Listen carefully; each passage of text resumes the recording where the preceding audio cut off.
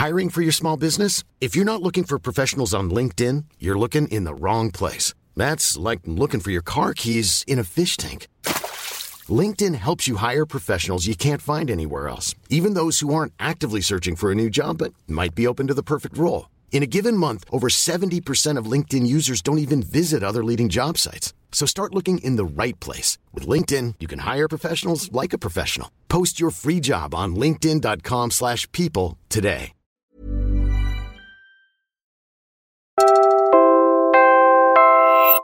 You're listening to Puma Podcast.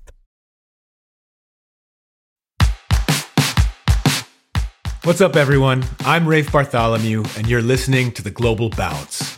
So, I just got back to the States a couple of days ago after spending 3 weeks in the Philippines to watch Manila host the 2023 FIBA World Cup. I'm still jet-lagged, still waking up at 1:30 a.m. for no damn reason, still bleary-eyed from a 16-hour flight followed by a 12-hour cross-country drive. But even so, I can't stop thinking about one question that ran through my mind from day one of the tournament to the gold medal game where Germany claimed its first ever World Cup championship. Is coaching a country's national team the most difficult, most thankless, and sometimes maybe even the straight-up worst job in the basketball coaching profession? This question is, of course, informed by the nightmarish 3 weeks of World Cup action endured by the Philippine national team, its former coach, Chot Reyes, who announced his plan to leave the job before the tournament had even ended, and the millions of Filipino fans who root for Gilas Pilipinas to bring them some form of basketball glory on the international stage. But it wasn't just the Philippine coach whose reputation took a hit during the World Cup. Steve Kerr, the four-time NBA championship coach of the Golden State Warriors, who helmed Team USA, found himself eating slice after heaping slice of humble pie after the pre-tournament favorites lost 1, 2, and then 3 games to Lithuania, Germany, and finally Canada before bowing out with no medals at all. By the time Team USA was ready to fly home, Kerr was facing criticism for choosing the wrong players for a FIBA tournament, using the wrong strategy to succeed in the international game, and failing to use lineups that might have given the Americans a better chance to win. Does that sound familiar to any Gilas Pilipinas fans who maybe just signed petitions on Facebook to send Chot Reyes into exile after 2 games? We'll get back to the 2023 World Cup, but first, I'd like to go back in time with the coach who agreed, somewhat reluctantly, to step in for Chot Reyes and lead the Philippine national team in the Asian Games starting this weekend. I spoke with Tim Cone, head coach of the Philippine Basketball Association's Barangay Ginebra franchise, and the winningest coach in league history, shortly after the Southeast Asian Games in May, where he'd been an assistant coach under Chot Reyes and helped lead the Philippines to SEA Games gold over host nation Cambodia. Filipino fans expect to see their team dominate rival Southeast Asian nations on the hardwood. In 22 SEA Games tournaments since 1977, the Philippines have been crowned champions 19 times. But the 2021 SEA Games were one of the 3 times that the Philippines failed to win it all, and the country's patriotic fans would not accept another upset defeat. Listening to Coach Tim describe the pressure the coaching staff felt and the minefield of obstacles the team faced just to win a minor regional basketball competition provides a glimpse into the special kinds of stress and misery that often accompany the enormous honor of representing the country as a coach of the national team.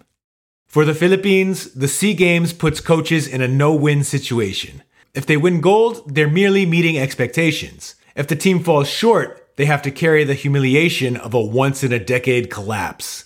And while this year the Philippine team was simultaneously preparing for the more daunting task of competing in the World Cup, regional rivals like Indonesia, Thailand, and Cambodia were treating the SEA Games as if this was their World Cup.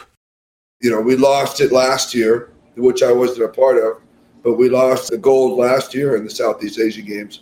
So there was, the old redeem team theme coming back with this one. And so right off the bat, there was a lot of pressure. You know, if we win, it's no big deal. If we lose, it's the end of the world. In this case, the Philippines suffered an early loss before the knockout games to Cambodia, which took advantage of permissive eligibility rules to field a lineup full of American players competing as naturalized Cambodians. The Philippines, following FIBA rules, played with just one naturalized citizen, the 6-time PBA champion import Justin Brownlee. The host team changed the rules in terms of eligibility. We were able to bring guys that we weren't normally able to bring. A lot of our Phil-Am players, the FIBA rule is you have to have a passport by the age of 15 to be eligible for FIBA tournaments or international tournaments. But the Southeast Asian Games said all you needed was a simple passport. So you could just, as long as a guy had a passport, he could play. So some of the teams went out and just naturalized a bunch of players to give passports. And we really didn't know this was going to, maybe it was on us, but we didn't know this is the rule until about 2 or 3 weeks before the tournament. And when we lost to Cambodia, it was literally the end of the world. Nobody expected us to lose to Cambodia. I mean, Cambodia has never been a basketball power. I think probably the last time we played Cambodia, we beat them by 80 points. So, for them to suddenly, raise their head and suddenly, take us apart, it was really, I think, frustrating for the whole country. And, of course, the backlash of losing and that's the hardest part about being a national team coach, is that when things don't work, you get an incredible amount of backlash. We had actually targeted Indonesia as our team to beat throughout the whole preparation that we had. Coach Chart was talking about Indonesia all the way through, because that was a team that beat us in last year. And so, we had kind of a redemption against Indonesia. So we were really well prepared for Indonesia when we played them in the semis. But we had no idea about Cambodia until maybe a week or two before we heard that they were going to allow imports. We didn't know Cambodia was going to bring 6. And then there were the perennial bugaboos of national team coaches, assembling a roster talented enough to win, and then finding enough preparation time to help a squad of disconnected all-stars play team basketball together. We had to form a brand new team that we have not had on the national team because of the players that we normally have on the national team that we've had over this last year or so. A lot of them have been playing in Japan. The Japan League was still ongoing, so we couldn't get those guys. So we kind of had to put a team together really quickly. We went off for a week in an academy, Inspire Academy, and stayed there for a week and practiced and worked. And then basically 2 days later, we flew to Cambodia, and that's the team we had. These team-building challenges present themselves in some way for just about every national team that participates in FIBA competitions. At the World Cup, Team USA featured a noticeable lack of American superstars, the Kevin Durant's, Devin Booker's, and Anthony Davis's of the world. Reigning back-to-back NBA Most Valuable Player, Nikola Jokic, chose not to play for his native Serbia, as did Vasilij Micic, arguably the top pro player in Europe over the past 2 years, who'll begin his first season of NBA basketball with the Oklahoma City Thunder this October. Bronze medal winning Canada was missing a pair of NBA champions in Jamal Murray and Andrew Wiggins. The trick is to get the most out of the roster of available players, and the national team coaches who do that are celebrated, while those who fall short get savaged by fans and local media alike. But the pitfalls facing Gilas Pilipinas in the 2023 SEA Games were even more drastic than that, thanks to a first-time host nation that lacked basketball infrastructure and a sweltering hot season climate in Phnom Penh. I mean, honestly, Cambodia is not a basketball crazy country. They don't understand basketball as much as the passion that we have for. They do just have naturally substandard facilities for basketball. Of course, basketball, we take our basketball extremely serious, and we have the best facilities of all in Southeast Asia for basketball. So we went to a country that had no facilities. So they just, they just slapped over a linoleum thing. I'm not sure why they did that. They just put a sheet over the top. We really don't know what we were playing on top of. We know that it was really a hard court. And, to them, it was no big deal. And they were like, why are you complaining? But for us, it was shocking. And then they told us, it wasn't just us, but they told everybody that our practice facility was outside the gym. And so we went out there and looked, and it was a cement court outside with wood backboards. And it was in the middle of, Cambodia is hot. So they wanted us out there, I think we had one scheduled practice at like 3:00 in the afternoon on an outdoor court. And it would have been 100 plus degrees on that court. But obviously we never used it. We did see a couple of the teams use it. Malaysia, we watched them practice out there.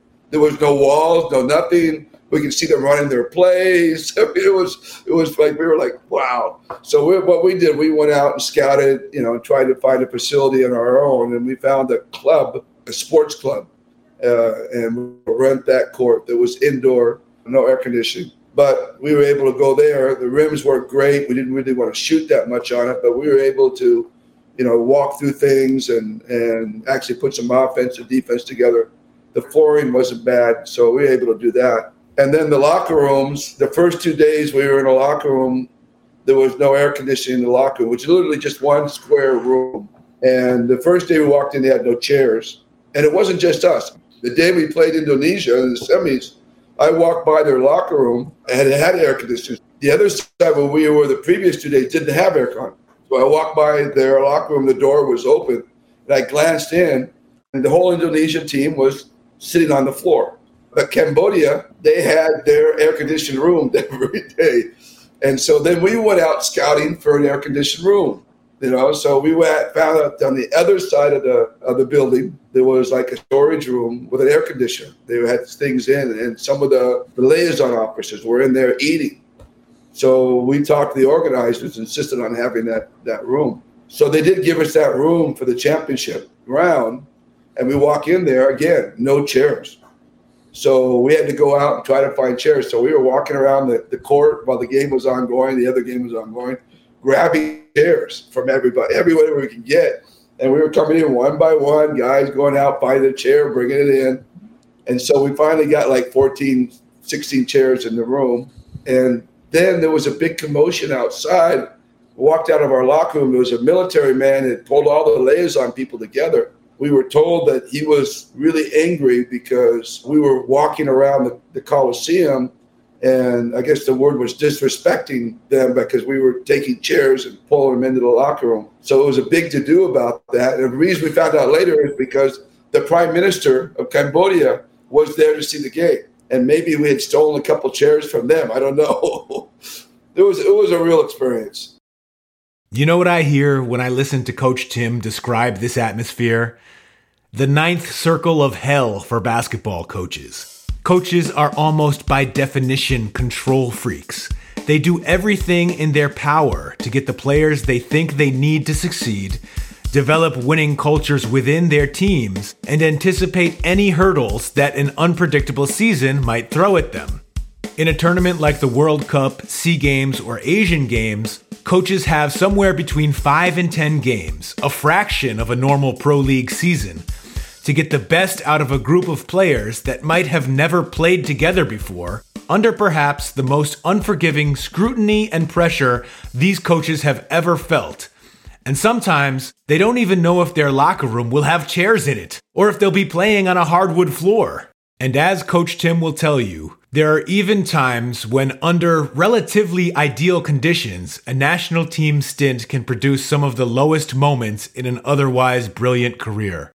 That was the case when he was chosen to coach the Philippines at the 1998 Asian Games in Bangkok, Thailand. This was the first major tournament to receive the full backing of the PBA since FIBA began allowing professional players to participate in international competition. And the league wanted to make a statement, sending perhaps the most star-studded lineup the Philippine national team has ever assembled, along with the coach who'd led the PBA's Alaska Milk franchise to a mid-90s dynasty that was considered the Philippines' answer to the great Michael Jordan Chicago Bulls teams in the NBA during those years. And it was the Asian Games, which we only did at that time. We only prepared a national team every 4 years. So obviously there's no continuity. And that's always was the issue for the national team. There's never any continuity. It was like, who's the hot coach at the moment? And, okay, let's put a team together and let's do what we can. So for me back then in 98, it was a completely new deal. I was going into uncharted waters. I had no clue what to think about or how to approach this thing. Didn't have a blueprint. We were just kind of experimenting as we went along. And, we went in with great, great expectations, hoping that we would come away with a gold. Jewelry isn't a gift you give just once. It's a way to remind your loved one of a beautiful moment every time they see it. Blue Nile can help you find the gift that says how you feel and says it beautifully, with expert guidance and a wide assortment of jewelry of the highest quality at the best price. Go to BlueNile.com and experience the convenience of shopping Blue Nile, the original online jeweler since 1999. That's BlueNile.com to find the perfect jewelry gift for any occasion. BlueNile.com. I'm Sandra, and I'm just the professional your small business was looking for. But you didn't hire me because you didn't use LinkedIn Jobs. LinkedIn has professionals you can't find anywhere else, including those who aren't actively looking for a new job, but might be open to the perfect role, like me. In a given month, over 70% of LinkedIn users don't visit other leading job sites. So if you're not looking on LinkedIn, you'll miss out on great candidates like Sandra. Start hiring professionals like a professional. Post your free job on linkedin.com/people today. Those expectations were undoubtedly fueled by a 12-man roster that featured 6 players: Alvin Patrimonio, Johnny Abarientos, Jojo Lastimosa, Alan Caidic, Vergel Meneses, and Kenneth Duremdes, who would be named to the PBA's top 25 all-time player list in 2 years' time, as well as a 7th, center Marlu Aquino, who joined the expanded top 40 list in 2015. 5 of the 1998 national team players would win PBA Most Valuable Player awards in their careers. It was legends up and down the lineup. The team was even given a special name, the Centennial Team, to commemorate 100 years since the Philippines first declared independence from Spanish colonial rule. From the splashy lineup of local Hall of Famers to the once-in-a-century name to even the team photo shoots, it was easy to see this team was put together quite intentionally to be the Philippines and the PBA's version of the 1992 Dream Team. We went and got really the top guys and just tried to form them all together. Was the media at the time thinking of this a little bit like the Philippines version of, the Dream Team? For sure. Dream Team that was a term that they used a lot. Of course, it ended up being the Centennial Team because it was the 100th anniversary of the country. That made it actually kind of unique because it had its own name, the Centennial Team. And but yeah, the Dream Team was really popular at that time because the U.S. was making a big push back in the Olympics and was making a statement, and that was really the intent of the powers that be here in the PBA and the POC and whatever. They wanted to make a statement. That was kind of the pressure that we were under, just to be the Dream Team. But we didn't have any Angolas at that time to play against. Coach Tim is, of course, referring to Team USA's first opponent in the 1992 Olympics and Charles Barkley's immortal quote, "I don't know anything about Angola, but Angola's in trouble." China was really, really strong team. I thought that was one of their strongest, if not their strongest national team at that time. They were a team that played, and this was 98. And they had, again, Meng Patir, who was 6'11", 7 feet, Wang Zhuzhu, who was 7'1", 7'2", both of them in and out of the NBA. They had a 6'8" power forward that was really a nice player. What we thought was their best player at the time. They had a 6'6" shooter and a 6'3" point guard. So, they were NBA size, 2 7-foot. I mean, even today, they don't have that kind of size in the NBA. 2 7-footers, a 6'8", 6'9" guy, a 6'6" shooting forward, a 6'3" point guard. So that was something that we were really having to battle and what we were trying to prepare for. With 7-footer EJ File, 6'10" Filipino-American Andy Siegel, and 6'9" Marlu Aquino, The Philippine Centennial team was built to compete with China, the rising dominant force in Asian basketball at the time, and things got off to an outstanding start. The PBA altered its normal 11-month schedule to give the Centennial team 4 months of preparation time. The team took a summer tour through the United States, playing a series of exhibition games against top college programs like the University of Iowa Hawkeyes and Minnesota Gophers. The Centennial team went on to compete in the William Jones Cup tournament in Taiwan, where they scored wins over South Korea and Chinese Taipei along the way to becoming the Philippines' first undefeated championship squad in the tournament since the famed 1985 version of the team that logged a historic overtime win over the United States in the title game. Through the years between 94 and 98, there were international tournaments that we went to, obviously, but we never sent our best players because we were always in league. We were always playing. So there was always college guys or guys outside our league putting a team quickly together and going.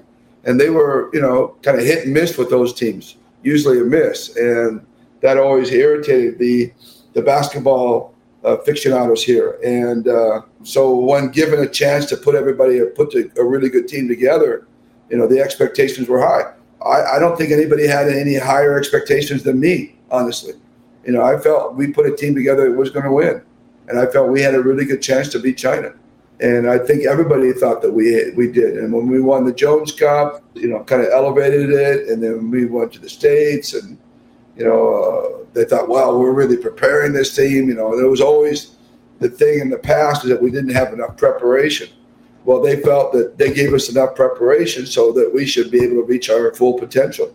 And honestly, I thought so too. When it finally came time to show and prove at the 1998 Bangkok Asian Games, the Centennial team met the challenge, sweeping its first 4 games versus Kazakhstan, Kyrgyzstan, the United Arab Emirates, and host nation Thailand. They were on track for a gold medal showdown with China. They just needed one more win over South Korea, which would put the Philippines into the semifinals on the opposite side of the bracket from China. And we weren't prepared for Korea, and that was totally on me. And they came out and shocked us, dominated us throughout the whole game. One of those games where just nothing was going right. They were hitting all kinds of shots, and they kind of used their speed to run circles around us. Didn't prepare for them well enough. And I've always felt, looking back, if we had played that team in a series, a best-of-7 series, I think we beat them. I really think we beat Korea if we're in a best-of-7 series. And that's what we were good at. That's what PBA was good at. We always played series. So we were used to, okay, we lost today, that's okay, we'll get them tomorrow. All we got to do is win 4 games or win 3 games before they win 2 or whatever. We can adjust to come back and beat them the next time, once we know them. In an international game, you don't have opportunity. Rarely do you get a chance the second time around. You got these guys one time, and that's all you'll see them. So then that put us in a crossover with, of course, the powerhouse China. And so we played them in the semifinals, and we played them extremely well. I had a chance to go ahead in the last minute of the game and made a turnover, and that cost us, and we ended up losing the game by 3 points or 5 points. The gold medal quest was kaput. The Philippines' chance to salvage a bronze medal even looked like it might slip away when the group's tired, deflated starting unit came out flat against Kazakhstan in the third-place game. Coach Tim and the PBA's much-hyped Centennial team might have returned to Manila empty-handed, if not for the heroics of Jojo Lastimosa, Cone's team captain with Alaska in the PBA, who had been benched for much of the tournament. Coming into the third place bronze medal game, I didn't expect to play at all because before that, I think 3 games, 4 games, I didn't play at all. And even in our practices, I sat out. Tim wouldn't use me in the 5-on-5 in our practice. I was sitting down there on the side watching them. So it got really bad between me and Tim during that time. And Johnny was even talking to me like, bro, what are you doing there on the sidelines? No, I'm just here watching you guys. You go. So I wasn't part of what they were doing. Lastimosa and Coach Tim's careers are forever intertwined in Philippine basketball history. Coach Tim credits Alaska's decision to trade for Jojo as one of the turning points in the franchise history and in his own coaching career, a move that led to the two of them winning 9 PBA championships together at Alaska, and JoJo beginning his coaching career as an assistant under Coach Tim in 2006. Throughout his playing days, JoJo was the clutch scorer Coach Tim relied on to close games in the fourth quarter of tough playoff matchups. To this day, they remain close, almost family to one another. But the Centennial team experience came close to breaking that bond. And you can still sense the pain they feel when they look back on '98, the regret in Coach Tim's voice, and the bitterness in JoJo's. And it was probably lack of communication, I think, maybe I had with them because I was so focused on everybody else and what we were trying to do. I felt that my Alaska players would be there to support in any way that they could, because I was the head coach, and that I didn't need to worry about them. They knew me. That I was going to do right by the team, and that was my thoughts going into the game. I didn't have to worry about my Alaska guys. If I'm going to play them a minute, they would understand. If I'm going to play them 40 minutes, they would understand. Whatever, because it was a bigger goal going on here in terms of playing for the national team as opposed to playing in the pro league in Alaska. JoJo thought that he had a different perspective. He thought, well, I'm his coach, and I should know what he can do. And so, I have been the guy that has taken us to higher levels all the time with Alaska, and so why abandon me now? So he was very upset and resentful that I wasn't giving him the time. And I never saw, honestly, I didn't see it building at all. I didn't see this building from him, maybe because I was just so distracted and under pressure and didn't realize this was all happening. So he had built up resentment through the whole tournament. He was playing sparingly. I was going more towards Verhel Meneses and Kenneth, basically because they had, they were taller guys in that position. Again, looking back on it, I must have felt, I'm not sure I felt this, but I must have felt that JoJo was a little undersized for the position playing against, especially China. So, just coaches making different decisions than what players think that should be made.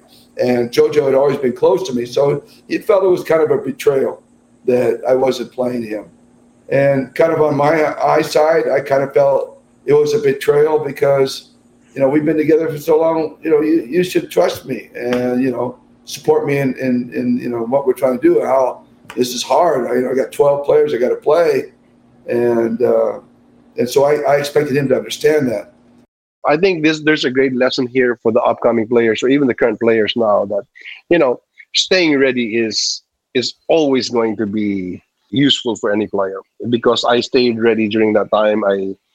In my anger, I ran on my own because there was a track below the hotel in the village where we stayed. So I kept myself in shape and cheered my teammates. I decided right on that I said, if I'm not going to play, I'm not going to sulk over here and pout about it. And I'm just going to cheer my teammates and hope for the best, that we could still win some more games. So I was just cheering them. And then on that bronze medal game, I didn't expect to play. So let's go. We still have a chance to get the bronze medal. And, for some miraculous reason, and I think Chot was the one who was telling him that, hey, maybe it's time to get in Joe. I don't know what time I came in. I think it was late first quarter. And the rest is history. When we played Kazakhstan, we just come out playing China the day before. And so the guys that had played were playing really tired. And so I put JoJo in there early. And he started from the first moment. He played like he had a chip on his shoulder. And he played out of his mind and carried us through that whole game. One of his all-time best performances as an individual player. It was kind of like he was doing a kind of a statement game to me.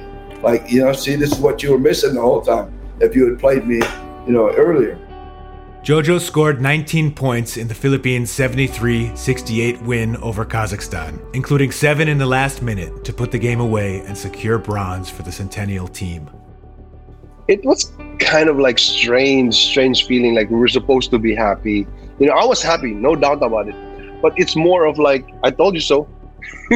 kind of like that. Told you so. You should have used me. And even for Tim, he admittedly said that, I feel so stupid not trusting Jojo more or something like that. But I was more relieved, and kind of, for me, it was a redemption. Winning bronze, for the country, it's still a medal. Even after the tournament, the tension remained between Jojo and Coach Tim when they returned to the PBA and resumed their careers together at Alaska. The two didn't speak for a lengthy stretch of time after the Asian Games. According to some accounts, the silence lasted for months, even though the two had to show up at work together almost every day as player and coach. Sometimes Coach Tim says it was a period of weeks. Regardless, it was the most difficult test of their personal and professional relationship. And then after the tournament, they kind of carried through. We didn't talk to each other for a few weeks. Even when we went back to Alaska, kind of carried over for a while. And just like anything else, Jojo and I battled. That was just his personality and my personality. We battled through our whole career. So when he was with Alaska, we had multiple battles. The Asian Games wasn't the only one. And, he had a real fiery personality. He's really, bullheaded, and I'm really bullheaded, and we would just clash at times. But we would always work our way through it. And it's one of those things, Kobe Bryant expression, what doesn't kill you makes you stronger. And every time we'd have one of those dust-ups, it wouldn't kill our relationship. We would come back to it. And when we would come back to it, we would build through that, and we would get stronger and stronger and stronger and stronger until by the end of his career, I don't think I ever had a better relationship with a player or a closer relationship with a player than Jojo. Coach Tim hasn't tasted failure that often, at least compared to his peers. He's won 25 PBA championships in his career, more than any other coach in league history. But he doesn't hold back when he describes the trials of leading a team that's playing with the flag on its back. There's a real burden on top of you when you're coaching the national team. And you've got multiple bosses out there. I mean, there's a whole bunch of people, guys that are from the Senate to, the SVP to the POC. And their jobs are on the line oftentimes to make sure that you're doing your job. Because if you don't do your job, they're looking at them. So there's an immense amount of pressure around you, which makes it different for the national team. And the expectations are always high, and they're really expectations that we can never really live up to, in my opinion. He even said that his experience in 1998 prevented him from seeking other opportunities to coach the national team over the years. And I was looking at my life, I go, when was I at my lowest point? When did I feel the most pain in my life, except for my parents passing? But aside from that, the only thing I could think of was losing to Korea. And getting only a bronze in the Asian Games was by far the most difficult time in my life, not getting that gold medal.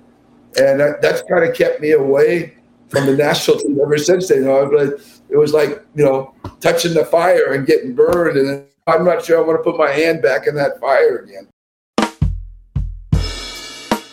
I've known Coach Tim since 2007, when he invited me inside his team's locker room to write a book about their season. I've spent hundreds of hours talking hoops with him, from formal recorded interviews to casual lunches and riding shotgun next to him through endless Manila traffic. Before this, I'd never heard him describe his experience with the national team in 1998 in such stark terms. The lowest point in his life. That's the toll it can take on a coach. And of course, when Chot Reyes stepped aside as Gilas Pilipinas head coach after the team's disappointing World Cup run earlier this month, Coach Tim has agreed to return to the role and lead the national teams in the Asian Games for the first time in 25 years. Within 48 hours of accepting the role, Coach Tim found himself in the middle of a controversy, tweeting apologies to a talented forward named Justin Baltazar, who by some miscommunication was not invited to national team practices during the team's World Cup preparations. Now, days before a brand new Gilas Pilipinas lineup takes the floor in the Hangzhou Asian Games, Coach Tim has had to replace 4 key players on short notice because the Philippine Federation failed to include their names on a list of eligible players submitted months before to the Asian Games organizers. By the time they play their first game in China, Coach Tim's national team will have had all of 1 week to practice together. Welcome back to national team duty, Coach. Did you miss it?